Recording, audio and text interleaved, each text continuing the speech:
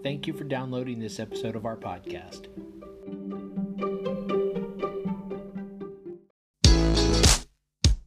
Hi, and welcome to the podcast for Solomon Staircase Masonic Lodge number 357, where we talk about all things related with Freemasonry, including Hermetic teachings, philosophy, reason, spirituality, and much more. We're located in Buena Park, Southern California. Tune in as we continue to update our podcast with informative talks and articles for Masons worldwide and those who would like to inquire within.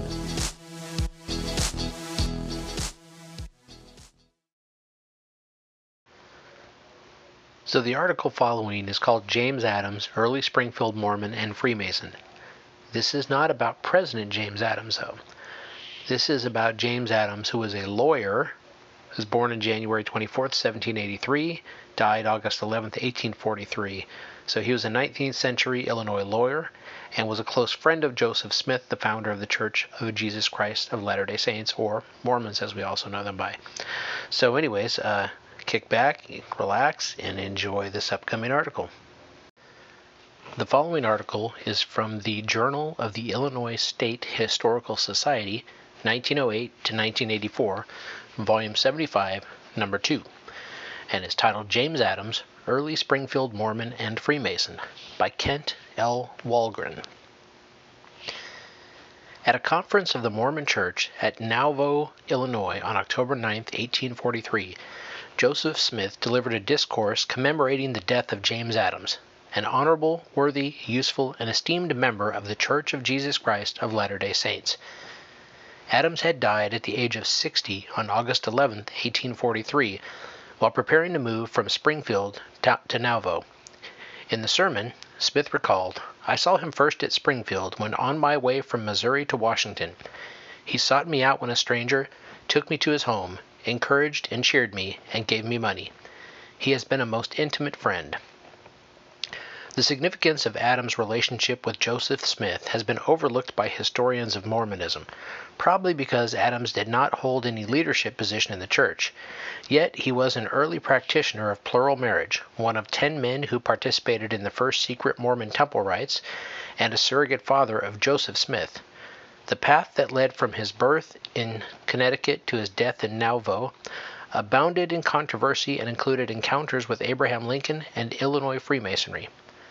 Only a vague sketch can be drawn of the last 50 years of Adams' life. He was born in Limsbury Township, Hartford County, Connecticut, on January 24, 1783, to Parmenio and Chloe Adams. About 1809, at the age of 26, he married Harriet Denton of Orange County, New York.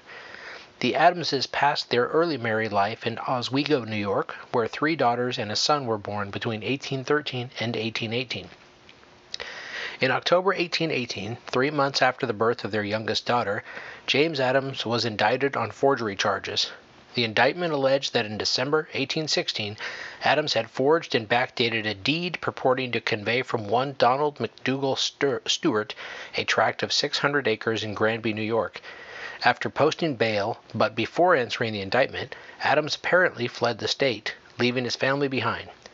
About 1821, the year that the symbolic act of driving a stake into the ground on John Kelly's Spring Creek land heralded the birth of Springfield, Illinois, Adams appeared in the town, representing himself as a lawyer.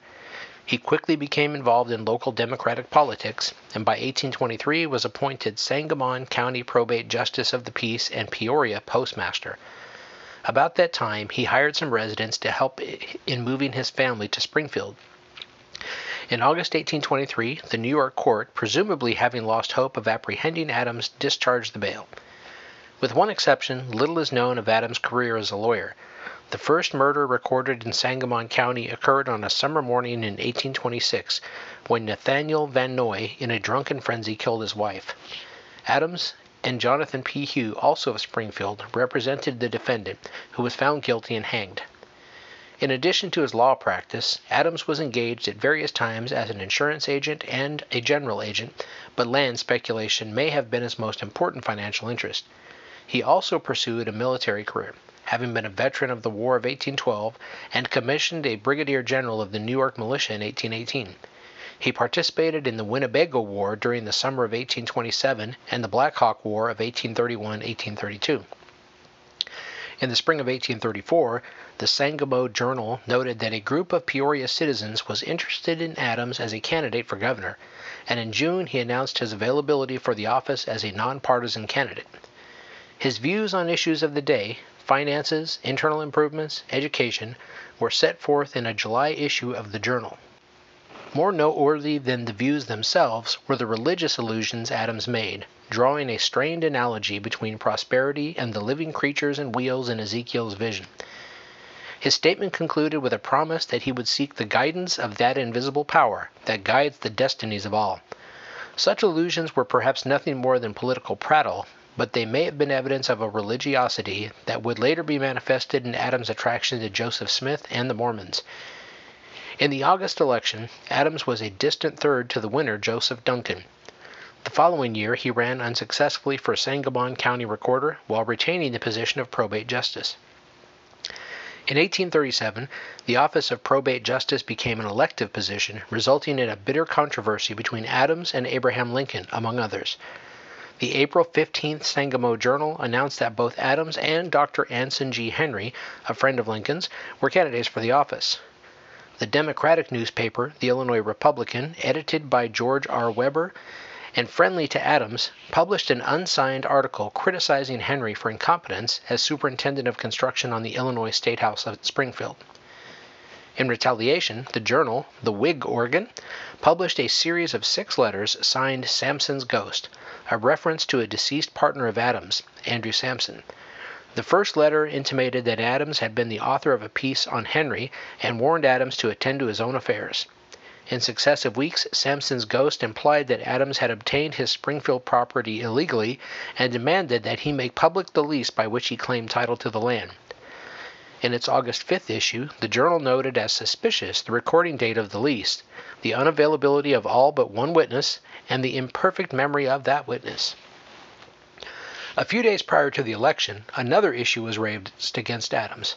An anonymous handbill, to which Lincoln subsequently admitted authorship, charged that Adams had fraudulently obtained a 10-acre tract of land from the estate of a Sangamon County farmer named Joseph Anderson.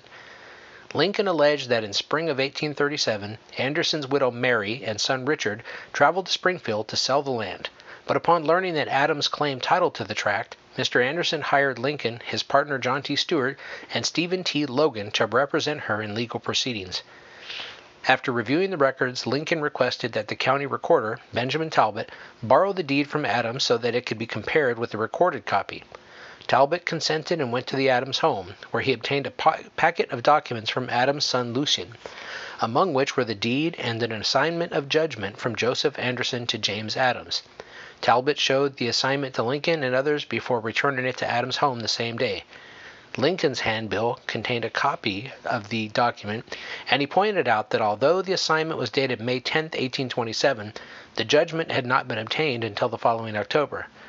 Lincoln also noted that the document was in what appeared to be fresh ink and entirely in Adams' handwriting. Adams responded that Talbot had not returned the assignment and that Lincoln and his associates had fabricated the story to embarrass Adams and secure the election for Henry. Adams eventually made public an assignment from Anderson that differed materially from the one published by Lincoln, and Adams won the election 1,025 to 792. The imbroglio, however, was just beginning. From August through November, the Journal published a number of affidavits and articles by Talbot, Logan, Elijah Iles, Archer, J. Herndon, and others supporting Lincoln's account. The Republican published rejoinders by Adams and several affidavits in his support, including ones by his son Lucian and a man named Peter Weber. Weber swore in his affidavit that while he was in Adams' kitchen, a frightened and confused Talbot left a packet of papers on the table, intimating that Talbot might not have included the assignment. Lincoln, unaware that Weber was engaged to marry one of Adams' daughters, responded that he was probably some black or mulatto boy from his being kept in the kitchen. The Journal followed the next week with the jest, "Why is the popedom like General Adams' kitchen? Because both are entered by the keys of Peter." During the fray, Adams in a newspaper article charged Logan with forgery. Logan responded by suing Adams for libel, asking $10,000 damages. The suit was dismissed after Adams paid the court costs and stated on the record that he had not intended the forgery charges. The controversy over the Adams deed wore on until November 25th, when the Journal printed the 1818 New York indictments against Adams. That publicly proved a death knell for the Anderson case. In May 1838, Adams issued a final defense, but by then the affair had run its course, leaving in ruin long-standing friendships between the Adams family and the Logans and Herndons. In late January of the following year, 10 men, including Adams, who had acted as a Missouri Grand Lodge officer pro tem when Springfield's first Masonic Lodge was formed in 1823, petitioned the Missouri Grand Lodge for a new lodge. In October, Springfield Lodge was chartered, and Adams was named Worshipful Master. At the annual election, Adams was chosen junior warden, and a committee was appointed to procure for him a silver cup as a token of respect and esteem, presumably for his efforts in launching the new lodge. 2 days later, Adams and 2 other members represented Springfield Lodge at a convention in Jacksonville to discuss the formation of a Grand Lodge for Illinois. In April 1840, the Grand Lodge was established and Adams was elected Deputy Grand Master, the second highest state office. Also in that month, he was an unsuccessful candidate for Springfield alderman. During his tenure as a Grand Lodge officer, Adams seems to have had an officious finger in the affairs of Springfield Lodge. The meddling became so offensive that in April 1841, a special meeting was called to consider dissolution of the lodge. A compromise was apparently reached by which 8 members, among them George Webber and Adams' son Lucian, asked leave to form a new lodge. The minutes of that meeting conclude, whereupon the Deputy Grand Master, James Adams, addressed the lodge, and after having given the lodge various wholesome advice, concluded by assuring them that in future he would refrain altogether from taking part in the ordinary business of the lodge. There is no record that Adams ever officially withdrew from the Masonic organization, but he was never again listed as a member of any lodge.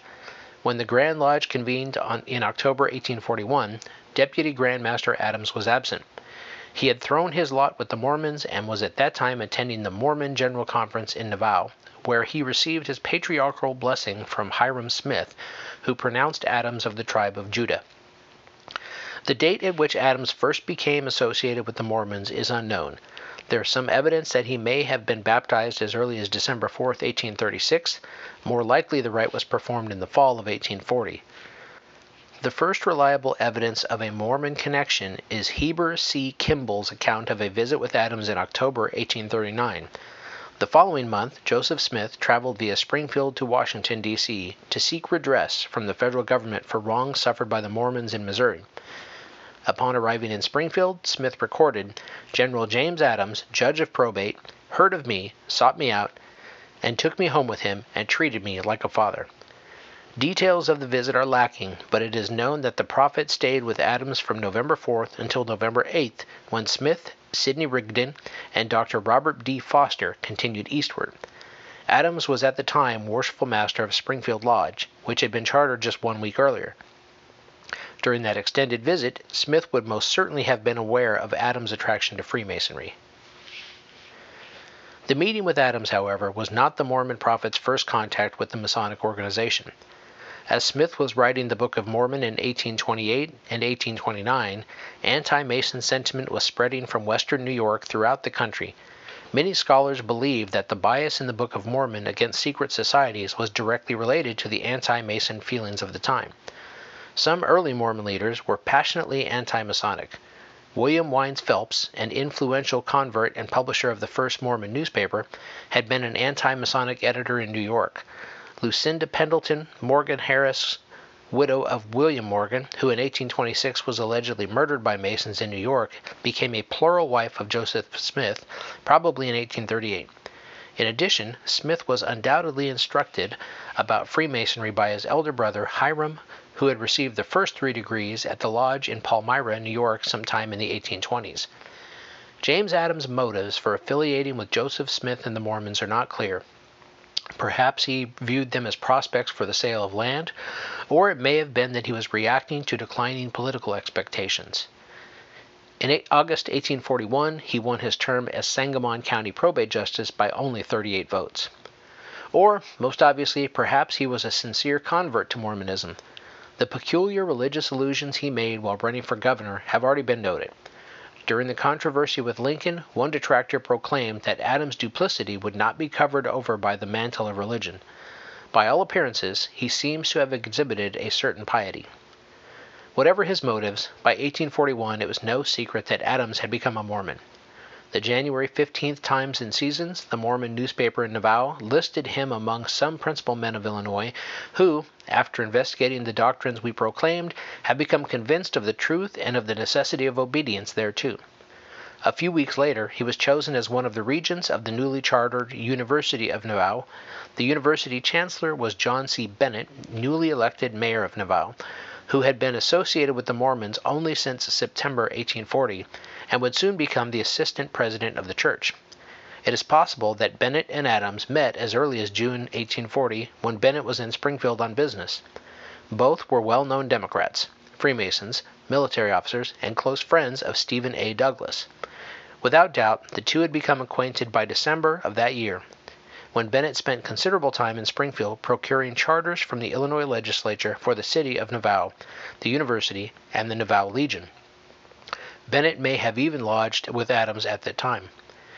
In June 1841, while Adams was still Deputy Grand Master of the Illinois Grand Lodge, Bennett and others requested the formation of a lodge at Nauvoo, which was granted in October. Members did not begin meeting until late in December, apparently awaiting completion of the second story of Joseph Smith's store, the only facility in the town large enough to accommodate the group. On December 30th, Smith, Sidney Rigdon, and others petitioned for membership, and at the formal installation of Nauvoo Lodge in March 1842, Smith and Rigdon were made Masons at sight. Historians of Mormonism have struggled for more than a century to understand why Joseph Smith and the Nauvoo Mormons became involved in Freemasonry. It is a puzzling question, though not beyond conjecture. Smith was a poor judge of character who repeatedly surrounded himself with foreigners by whom he was easily influenced and who often ended up his enemies. The Nauvoo introduction of Freemasonry, which flew in the face of clear Book of Mormon prescription of secret societies, illustrates the extremes to which Smith could be swayed. There is no evidence that the idea of establishing a lodge at Nauvoo originated with the prophet. The likely proponents were James Adams and John C. Bennett. The Quorum of 12, including their president Brigham Young, a shrewd judge of character, had left for missions in England in September 1839. Smith did not become acquainted with either Adams or Bennett until after the 12 had departed, and by the time of their return in July 1841, the Mormons had applied for a lodge at Nauvoo, and Adams and Bennett were firmly entrenched. Phelps, the ardent anti-Mason, was no deterrent, for he had been excommunicated from the church in March 1839 for testifying against Smith on charges in Missouri. A justification for the Mormon turnabout was provided by the presumed antiquity of Freemasonry. Mormonism, from its inception, was a restorationist religion, seeking to re-establish ancient truths that had degenerated with the passing of centuries. Freemasonry, Smith taught, had been a pure principle at the time of King Solomon and could serve as an introduction and pattern for the pure or celestial church ceremony that he called the endowment. In addition, Freemasonry provided instruction in the art of secrecy, a desirable commodity for an organization in which plural marriages were being contracted. In a discourse, Joseph Smith once said that the secret of Masonry is to keep a secret. It is probably not coincidental that concurrent with his initiation into Freemasonry, Smith, on March 17, 1842, established the Female Relief Society of Nauvoo, which also seems to have had the aid of institutionalizing secrecy. Emma Smith, president of the new society and legal wife of Joseph, read an article to the members that she said would test their ability to keep secrets. The article, actually an epistle signed by Joseph Smith as president of the church, Brigham Young as president of the 12, and 4 other men, stated that female virtue in Nauvoo was being undermined by some unprincipled men, whose names we will not mention at present, not knowing but what there may by some among you who are not sufficiently skilled in masonry to keep a secret. The epistle warned society members to beware of those taught precepts contrary to the old established morals and virtues, an unmistakable reference to polygamy, and concluded, "Let this epistle be had as a private matter in your society, and we shall learn whether you are good Masons." Shortly thereafter, Bennett had a disastrous falling out with Smith, and in early summer 1842 began exposing the Mormons through a series of articles in the Sangamo Journal. But James Adams remained loyal to the prophet and in fact became his confidant. On May 4th and 5th, 1842, 6 weeks after Smith had been raised to Master Mason, he selected himself, Adams, and 8 other intimates to receive the first Mormon endowment. Adams, who at some point had been ordained a high priest and patriarch of the church, arrived in Nauvoo on April 30th, passing most of the day with Smith and his family.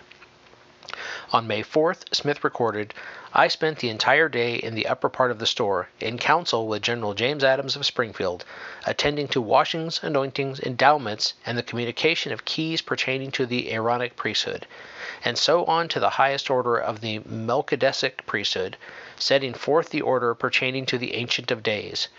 When the rites were repeated in May 1843, Adams was again present. It was also in May 1843 that Adams' awareness of polygamy is confirmed, although he surely had known of the practice for some time. Smith had taken his first plural wives in the 1830s, and by 1843 was secretly married to at least 20 women. A persistent obstacle to those liaisons had been his first wife, Emma, but by 1843 she was persuaded to accept the doctrine and went so far as to choose 2 women for her prophet husband. The high priest James Adams was summoned from Springfield to perform the rites, and on May 11th he sealed 2 young sisters, Eliza and Emily Partridge, to Smith in Emma's presence. Within weeks, however, she recanted her broad-mindedness, and when Smith's manuscript Revelation on Plural Marriage was presented to her, she destroyed it. Adams himself became a polygamist on July 11th when he was sealed to Roxana Repshire by Joseph Smith at Nauvoo. It is not known whether Adams's wife Harriet was aware of the marriage. In addition to his quasi-ecclesiastical functions, Adams performed important public relations and legal assignments for Smith. In July 1842, as his agent in Springfield, Adams used his influence with friends of Governor Thomas Ford to counteract the disclosures of Bennett and to quell public displeasure over the political coalition that had developed between the Mormons and Democratic candidates. In August, Smith went into hiding after Bennett provoked the issuance of an arrest warrant charging the prophet with being an accessory in an attempted murder of former Missouri Governor Lilburn Boggs. On December 17th, Adams advised the fugitive Smith that by coming immediately to Springfield he could be discharged by a writ of habeas corpus. On December 30th, the prophet arrived in Springfield, where he lodged with Adams for a week. Early in January 1842, the arrest warrant was quashed, and Smith was able to return to Nauvoo. 6 months later, Adams learned from Governor Ford that an arrest warrant on 1839 treason charge had been issued for Smith. Adams' warning was sent by messengers to Lee County, where Smith and his wife were visiting relatives. Having sounded the alarm, Adams proceeded to Nauvoo, and for almost 2 weeks he visited towns in Hancock County to gauge the growing anti-Mormon sentiment. Smith was arrested, but once again was released on a writ of habeas corpus.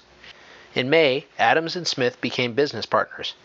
Dan Jones and Levi Moffat, both Welsh converts to Mormonism, had built and operated a small steamer, the Maid of Iowa, which was often used to transport European Mormons up the Mississippi from New Orleans to Nauvoo. On May 11th, Jones was called on a mission to Wales, and on the following day, Smith purchased Moffat's 1/2 interest and began running the Maid of Iowa as a ferry between Nauvoo and Montrose, just across the river in Iowa. Presumably, Smith and Jones each owned a half interest in the steamer, but Smith, the beneficiary of a Nauvoo ordinance giving him the sole right to operate the ferry, seems to have been a front for Adams. On May 29th, Adams deeded to Smith, as trustee in trust for the church, 1,760 acres of prairie land in Hancock County, apparently in payment for his interest in the Maid of Iowa. Sometime in 1843, Adams became the Democratic candidate for Hancock County probate justice, even though he still resided in Sangamon County. The ticket prevailed in Nauvoo by an overwhelming majority, and Adams was elected. The perceived arrogance of the Mormons in controlling the party and electing a non-resident to county office triggered a wave of anti-Mormon sentiment. But Adams was never to take office. He died on August 11, 1843, just 4 days after the election, and was buried in Nauvoo with Masonic honors on August 16th. The Mormon Times and Seasons reported, "It is with regret that we announce the death of our respected brother, General Judge Adams of Springfield. He joined this church some time ago in the above place, and had come to Nauvoo for the purpose of arranging matters preparatory to his removal to this place. He was attacked by the cholera morbus. he has left an amiable family and a large circle of acquaintances, by whom he was greatly respected. To mourn his loss, peace to his ashes. On October 9, 1843, during the church's semi-annual conference, Joseph Smith eulogized Adams. Patriarch Adams is now one of the spirits of the just men made perfect, and, if revealed now, must be revealed in fire, and the glory could not be endured. Concerning Brother James Adams, it should appear strange that so good and so great a man was hated. The deceased ought never to have had an enemy, but so it was. Wherever light shone, it stirred up darkness. Truth and error, good and evil, cannot be reconciled. Judge Adams had some enemies, but such a man ought not to have had one. I anointed him to the patriarchal power to receive the keys of knowledge and power by revelation to himself. He has had revelations concerning his departure, and has gone to a more important work. When men are prepared, they are better off to go hence. Brother Adams has gone to open up more effectual door for the dead. The prophet seemed to marvel that James Adams was hated, yet between 1837 and 1843, Adams had alienated himself from long-standing friends, the Masonic fraternity, his home county of Sangamon, and was at odds with Whigs and anti-Mormons. Smith described Adams as a most intimate friend. More than a friend, however, he became a substitute father for the prophet, filling the void occasioned by the death of the patriarch, Joseph Smith Sr., in Davao in September 14, 1840. Adams' salutation, "my son," in a December 1842 letter to Smith denotes Adams' acceptance of the role. Smith's choice of Adams, a man of intelligence, wealth, and standing, as a replacement for his own father, a semi-literate, hard-luck farmer, is revealing of the prophet's personality and impressionability. The Adams alliance with Mormonism died with James. His wife Harriet remained in Springfield, where she died a year later. Of his children, only his eldest son Lucian is known to have had any dealings with the church. In December 1845, he was successful in reversing local sentiment against a Mormon elder imprisoned in Springfield.